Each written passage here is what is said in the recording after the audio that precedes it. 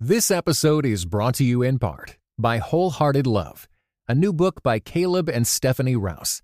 Overcome the barriers that hold you back in your relationships with God and with others, and delight in feeling safe, seen, and loved with Wholehearted Love. For more information, go to Tyndale.com.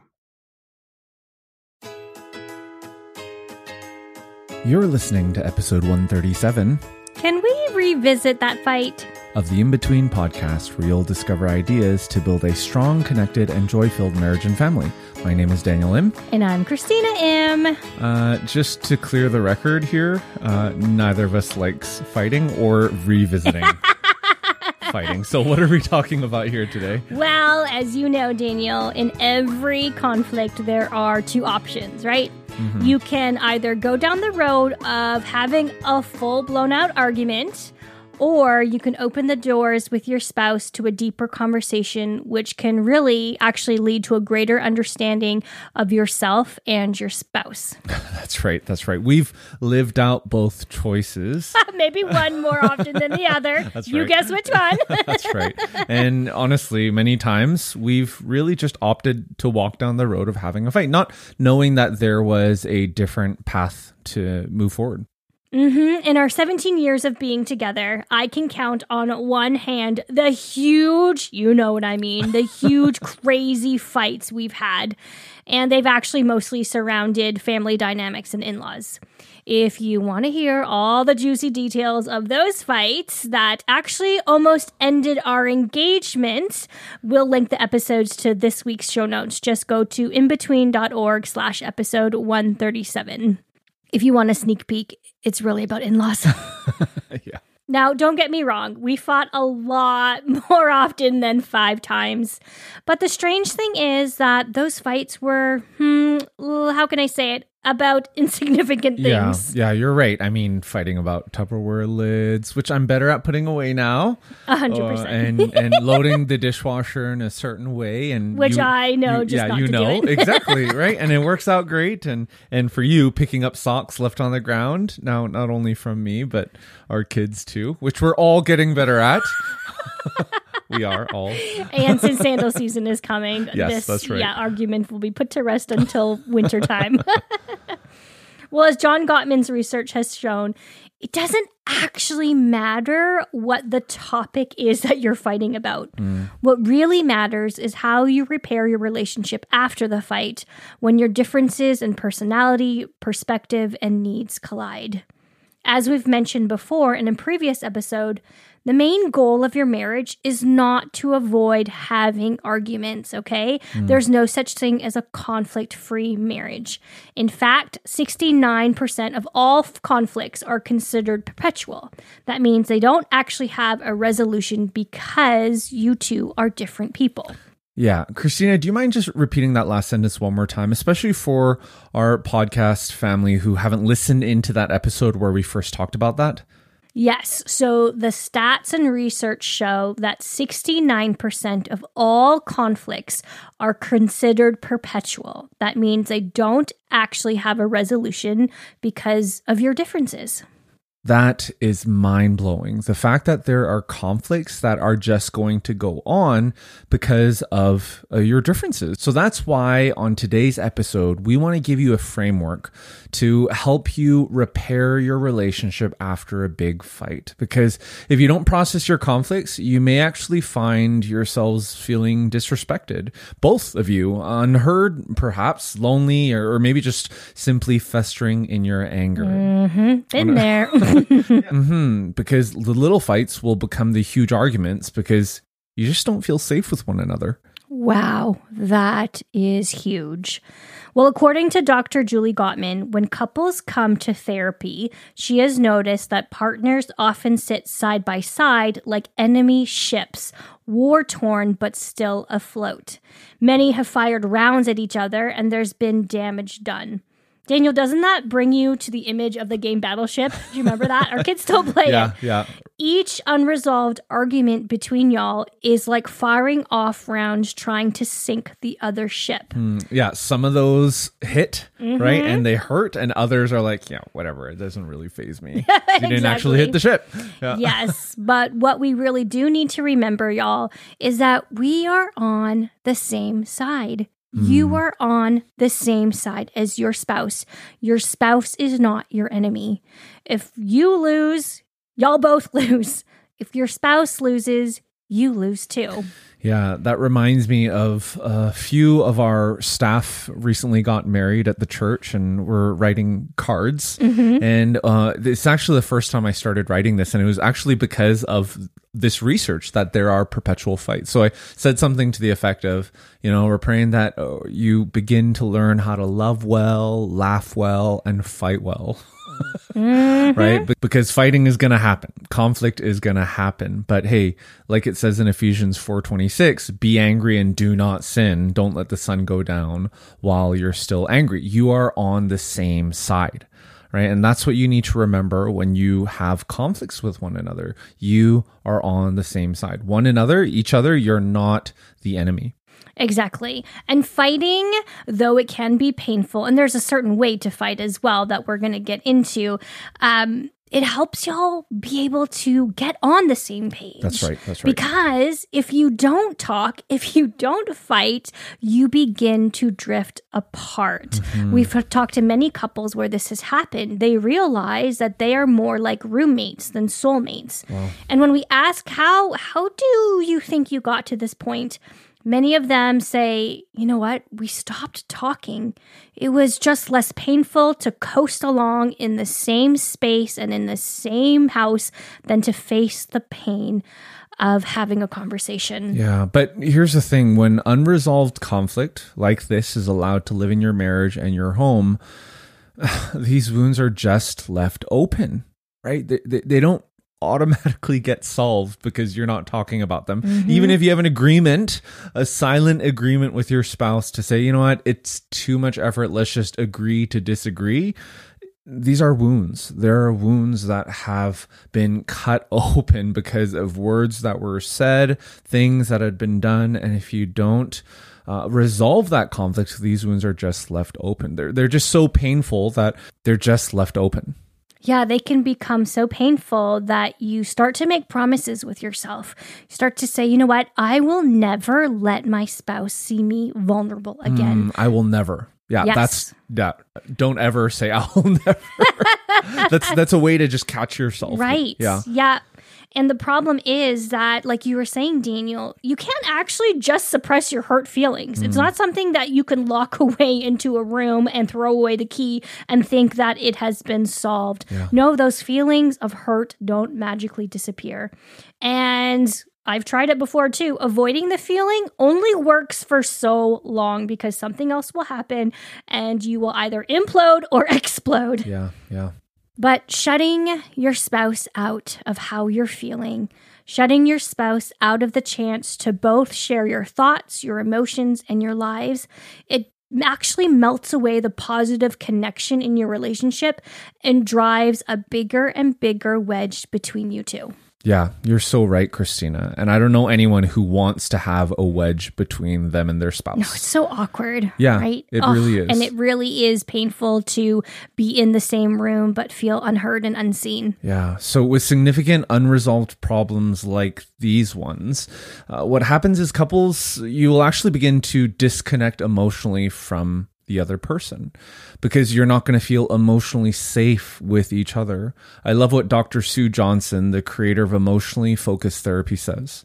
Most fights are really protests over emotional disconnection. Wow. Underneath all the distress, partners are asking each other, can I count on you? Can I depend on you? Are you there for me? Will you respond to me when I need, when I call? Do I matter to you?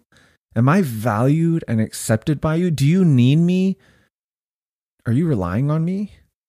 The anger, the criticism, the demands, they're really cries to their lovers, calls to stir their hearts, to draw their mates back in emotionally and reestablish a sense of safe connection.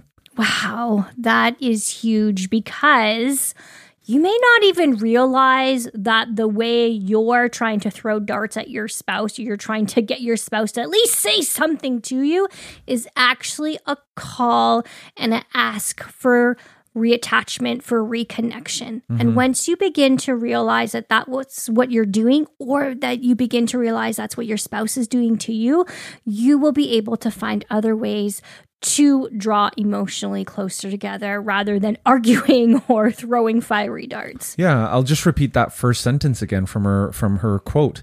Most fights are protests over emotional disconnection. They're protests over emotional disconnection. So what does it look like for you to reestablish that safe connection with your spouse, especially when you've just been disconnected? Exactly, Daniel. Because when we feel insecure in our relationship, we don't feel safe enough to express our deeper, more vulnerable emotions like hurt, loneliness, or rejection.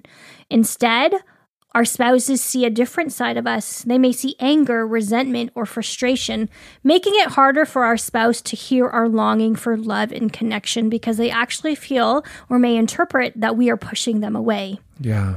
So there's this concept called regrettable incidents, right? Christina, can you explain that to us? Sure, Daniel. It's actually the good news in this whole situation. I feel like we've been talking a lot about the negatives. So let's talk about the good stuff. Dr. John Gottman coins regrettable incidents as conversations which can help us reconnect with one another and strengthen the attachment bond. In his research, he noticed that one of the predictors of a relationship's failure is the couple's inability to manage conflict in a healthy way and to move forward knowing the source of why they felt like they couldn't move on from the argument. Like, why can't we solve this? On the other hand, couples who were able to process these past painful hurts and events and to understand why they were actually fighting in the first place were able to build a very strong relationship. They were able to ask themselves and each other, what was the conversation we needed to have but actually didn't get to? So how do we do this? Well, first off, you both need to be ready and willing to talk about the past conflict. If either of you is not willing to process the past incident, then you aren't ready to have the conversation. How does someone know that they're actually ready? Is it just they both feel calm? Well, according to Dr. Julie Gottman, processing means that you can talk about the incident without getting back into the fight again. Oh, that is a good distinction. Yeah. Well, because you may never have ever experienced something like that, right? Where in your past growing up or in other relationships or at work or with your spouse, it's just every time you talk about it, it's back to a fight, right? So processing, according to Dr. Julie Gottman, really needs to be a conversation as if you were both sitting in the balcony of a theater looking down on the state where the action had occurred. Right? So this requires calm and emotional distance from the incident. So you can't do it right after the incident just happened. Right. Yeah. Oh, that's so interesting. I liked that visual example of being able to sit and watch the argument taking place versus actually being one of the characters in it. Yeah, that's right. So keep in mind, though, that the goal of having this processing conversation is for creating greater understanding between the two of you. Right? So the way both of you are seeing the conflict is your reality. I'll say that again. The way that you are seeing the conflict is your reality, and the way that your spouse is seeing the conflict is their reality, and both of your realities have validity because perception is everything. Even though you might think that the other person is wrong. Right? Oh, how often does that happen? Yeah. Perception is everything, right? We aren't just focusing on the facts, and we aren't in this to prove one person is right and the other person is wrong. The wait is over. Find out what happens in the thrilling conclusion of the 12th Dead Sea Squirrels book, Babylon Breakout. Hi, I'm Mike Naraki, co-creator of VeggieTales, voice of Larry the Cucumber, and author of The Dead Sea Squirrels. Get ready for more daring rescues and hilarious jokes as Merle and Pearl and their animal friends embark on a ridiculous mission to bust the kidnapped Gomez family out of Babylon, a Bible-themed amusement park with talking animals. Young readers will love the nutty misadventures of 10-year-old Michael and his friends, and will learn all about biblical life lessons such as forgiveness and friendship. Read all 12 Dead Sea Squirrels books. Available wherever books are sold. Wow, I already see how even the baseline of having these conversations are a whole deeper level of growing connection between each other. Mm-hmm. All right, so how do we do it? For the rest of the episode, we are going to be outlining 5 steps to go through consecutively, 1 through 5, and we're going to start with the first step. So after y'all have come to the agreement that you're ready to talk about this past fight, the first step is to share how you felt during the fight. The goal of this step is to only list the feelings you felt during the argument. And while it may be very tempting, this is not the time to share why you felt this way. It is also not the time to comment on your spouse's feelings either, okay? We're not going to be throwing things at them. Yeah, and if you're like us and have a difficult time naming your emotions, we're going to link to a feelings wheel to this week's episode's show notes. So we've literally printed it out, right? And we have it in front of us. It's on our fridge, and every time we are talking about how we feel, we just grab it off of our fridge and we use it. It just makes it's so much easier to process our emotions in the moment. You can go to inbetween.org/episode 137 to grab that printable today. Okay, I know this may be really new to some of y'all, so let's give an example, Daniel, from our own relationship. Well, one of the more recent fights we've had is about where to invest some of our savings. We were not agreeing with each other's approach, and it was escalating really quickly. Yes, I it still was remember also that. It was also pretty late at night. So. Yeah. there's a freebie for you. Yeah. Maybe don't talk about finances before you go to bed. Yeah. While you're brushing your teeth. Yeah, exactly. What did you say? I don't understand. Well, in the end, we figured it out, but there were underlying stories behind why each of us reacted the way we did. We'll go into further detail as we share the steps, but we hope that this example will give y'all a better idea of why these steps are so crucial to further understanding one another. Yeah, so when we were having that fight over where to invest our savings, if I were to grab the feelings wheel, I mean, honestly, I felt angry. I felt anxious. I felt not respected. I felt overwhelmed. I felt like we just didn't, I felt like you didn't trust me. Mm-hmm. And when we fought about these finances, I felt misunderstood, unappreciated, and angry. Mm-hmm. So that's literally step 1, y'all. Yeah. We shared how we felt about this past argument, and there was no oh, really? You felt disrespected? Well, you know how I felt? And the beauty of the feeling wheel is it's honestly going to expand your vocabulary around different emotions and how they all connect, because I don't know about you, but I never did an emotional 101 course during university or high school, right? None of that happened. Well, and none of our parents really gave us the emotional vocabulary to express more than happy, sad, angry. Right? That's right. Yeah. But there's a lot more emojis than just the 5. That's right. Yeah. So maybe you can do it with emojis too. But don't text this conversation. No, have it in person. Yeah. Take Post-it notes out and be like, wait, let me draw how I feel. Yeah, that's right. So the first step is to share how you felt during the fight, like what we just did right now. The second step is to share your realities and validate one another. Right? Remember we talked about your reality, though it may not be the same reality of your spouse's, both of your realities have validity. Okay, so how are we going to do step 2? Well, you do this by first choosing a speaker and a listener. You will switch roles as well. So actually, it really doesn't matter who goes first, but one person is chosen to be the speaker and the other one is going to listen to the speaker. Yeah. So as the speaker, your goal is to share your own reality of what happened during the fight.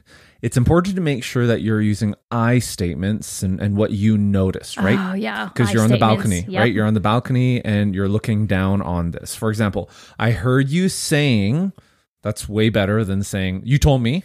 Especially with the finger. You're like, you told me. Yeah, exactly. Because this is going to help you avoid attacking or blaming your spouse. Or having your spouse interpreting what you're saying as being blamed or attacked. When you start to point fingers, when you start to say you, all of a sudden the listeners, like, anxiety boils up and guards start to be put up, right? Walls. That's right. So if you're the speaker, another important aspect is to tell your spouse what you needed during the event. So you're sharing your reality and you're also talking about what you needed.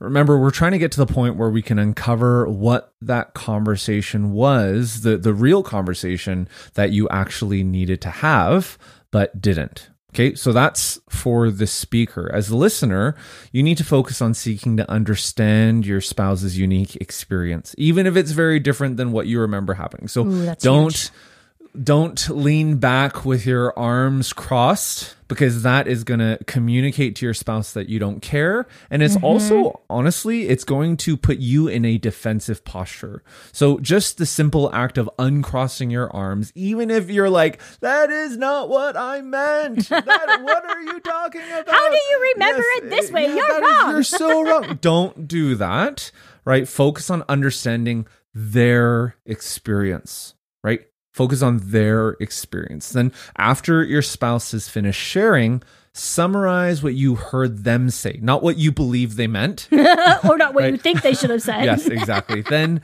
validate their experience and show them empathy by saying something like, wow, I can see why this upset you. Yeah, how powerful to be able to be listened to, and also to show your spouse that you care and that you are really trying to understand their side. Well, after you validate your spouse's experience, ask them, hey, did I get it right? And if your spouse says no, ask them to further share to try to get on the same page of understanding, and then continue to validate until they say, yeah, actually, no, you did get it right. I feel heard and understood. As Dr. Julie Gottman reminds us, validation doesn't mean you agree, but that you can understand even a part of your partner's experience of the incident. Okay? I'll say it again. Validation doesn't mean you agree. Just because you're saying, oh, I can see why this upset you, doesn't mean everything you said to me, I have to take it in and I am now your doormat. No, the point is to be trying to understand even a little bit of your partner's experience of the past fight. Yeah, that's so important. I'm glad you repeated that, because I think in today's day and age, verbalizing it and validating it, I think most people will say, no, that does mean you agree, right? Because you've reiterated and you've, that doesn't it sound like that's what was right? But so remembering this, right? Remembering this, and actually before you even do this with your spouse, to have your spouse listen to this episode, to listen to it with one another, so that together you're hearing, hey, both of you, validation doesn't mean you agree, right? It doesn't mean, but it's helping you understand one another. It's going to be so important and life-giving and helpful as you do this work with one another. Exactly, because remember, the goal is to make your spouse feel completely heard and understood. The goal, and don't aim for the fact that you have to prove yourself right, or you have to submit so lowly to your spouse that whatever they say you agree with. No, that's not the goal. Yeah, because when we make that the goal, what happens to the relationship and in the conversation? Well, if your goal is to really make sure that you and your spouse feel completely heard and understood, it makes y'all feel safe and loved, which really makes it easier for you to repair and build a stronger connection, which is really why we're doing this episode and these 5 steps. Yeah, that's good. So after you do that, switch roles where the speaker becomes the listener becomes the speaker, and don't move on to this third step until both of you feel understood. So the third step is to share your triggers. Yep, because beneath difficult conflicts are emotional triggers. And these triggers, these sensitivities, stem from personal histories, perhaps even from childhood, before you even met each other. And often these little arguments can escalate into major blow-ups because of these past emotional triggers. Yeah, so during this step, take turns sharing what experiences or memories you've had that might have triggered the interaction. And as you look back on your life, stop at the point where you've had a similar set of feelings triggered in the past. Then tell your spouse the story of that past moment so that they can understand the sensitivity. So some examples of triggers are, I felt judged, I felt excluded, I felt criticized, I felt ashamed, I felt out of control. So let's go back to our example, Daniel, about our fight about finances. Yeah. So I shared that I felt afraid and out of control because there was this sense of fear growing up in my family that we just didn't have enough money, that we had to penny pinch because at any moment we could lose it all. We had to be prepared for financial trouble no matter how big that tsunami would be. And looking back, even though we always had more than enough, and I pretty much got whatever I wanted when I asked, my parents would just give me money and I would buy it or they would get it for me. I had this underlying fear that if I asked for too much or spent too much money, my family would not have enough money to put food on the table or pay for the roof over our head. Yeah. And as money has been a hot button in our relationship for a while, I validated Christina's triggers and I understood what she meant and shared that understanding with her because that was very similar to how I grew up as well. Both of us having grown up in immigrant families where our parents really came with nothing and built an entire life through their hard work and their love for me and my sisters and your parents for you and your brother. Right. So after listening to your triggers and empathizing and sympathizing with you in that, I then shared my triggers, which included a sensitivity to feeling disrespected or not trustworthy. For me, as the main handler of our finances, I was very aware of the needs that we had right now, the future needs as well, and felt like I had been very responsible in this area. It wasn't like I was just saying, oh, we're just going to frivolously, bet on this and bet on that and that without some sort of safety nest egg. I felt like we had that and that it was, we were in a place where we could take a little bit of risk with this savings. So after we had that conversation, we really both came to a greater understanding of each other's trigger points and why they were such sore spots for us. Exactly. It really was powerful to share our past emotional triggers and come to a greater understanding. Well, the next step after that is step 4, which is take responsibility for your role. Now, if we lived in a perfect world, it's unlikely. Yeah, right? It's unlikely this regrettable incident would have even occurred because we would already have been emotionally connected, calm, and fully accepting and loving of one another, right? Yeah, unfortunately, that's not the world we live in. And not yet, at least. No, not yet. That's true. So we get stressed, right? I mean, the reality is we get stressed and we feel unappreciated by our spouse, which just makes it easier for us to have bigger and bigger arguments. So for that reason, it's helpful to acknowledge the things that set us up for this sort of miscommunication with one another, right? To acknowledge that, to take ownership, and then to apologize. This step is about taking responsibility for your part in the conflict. It's about sharing how you set yourself up to get into this conflict. So when we were having that past argument, Daniel, I shared how I had been stressed, irritable, and overly sensitive about finances, especially during the pandemic, because we knew people left, right, and center losing our jobs. And I was starting to freak out. Like, what if we lost our jobs? What if we had to use all of these savings to be able to cover our mortgage? Yeah. Well, I then apologized for overreacting and attacking you, especially because there was no past evidence that Daniel had of being frivolous or flushing our money down the drain. Yeah, and for me, after that conversation we had with one another, I realized that, man, I knew a lot more about our finances than you did. Right? I knew where we had savings here and if in case I lost my job, what we would then rely on. And I had these different nest eggs and plans that I knew in my mind. So when I was like, oh, hey, Christina, so we're going to take a little bit of a risk and invest this money, man, it was calculated. I understood that, but I didn't ever communicate that all to you. So I was expecting you to unconditionally trust me in a season, in our finances, in a season when the whole world was being turned upside down. So it was really my bad for interpreting that as disrespect and interpreting that as mistrust, when in fact, I just didn't tell you the whole story. Right. And so when you apologized and I apologized, we both accepted it and acknowledged that things got a little bit out of hand. Yeah, that's right. Now, in this step, if the apologies are not accepted when you are doing this with your spouse, each of you should say what you still need.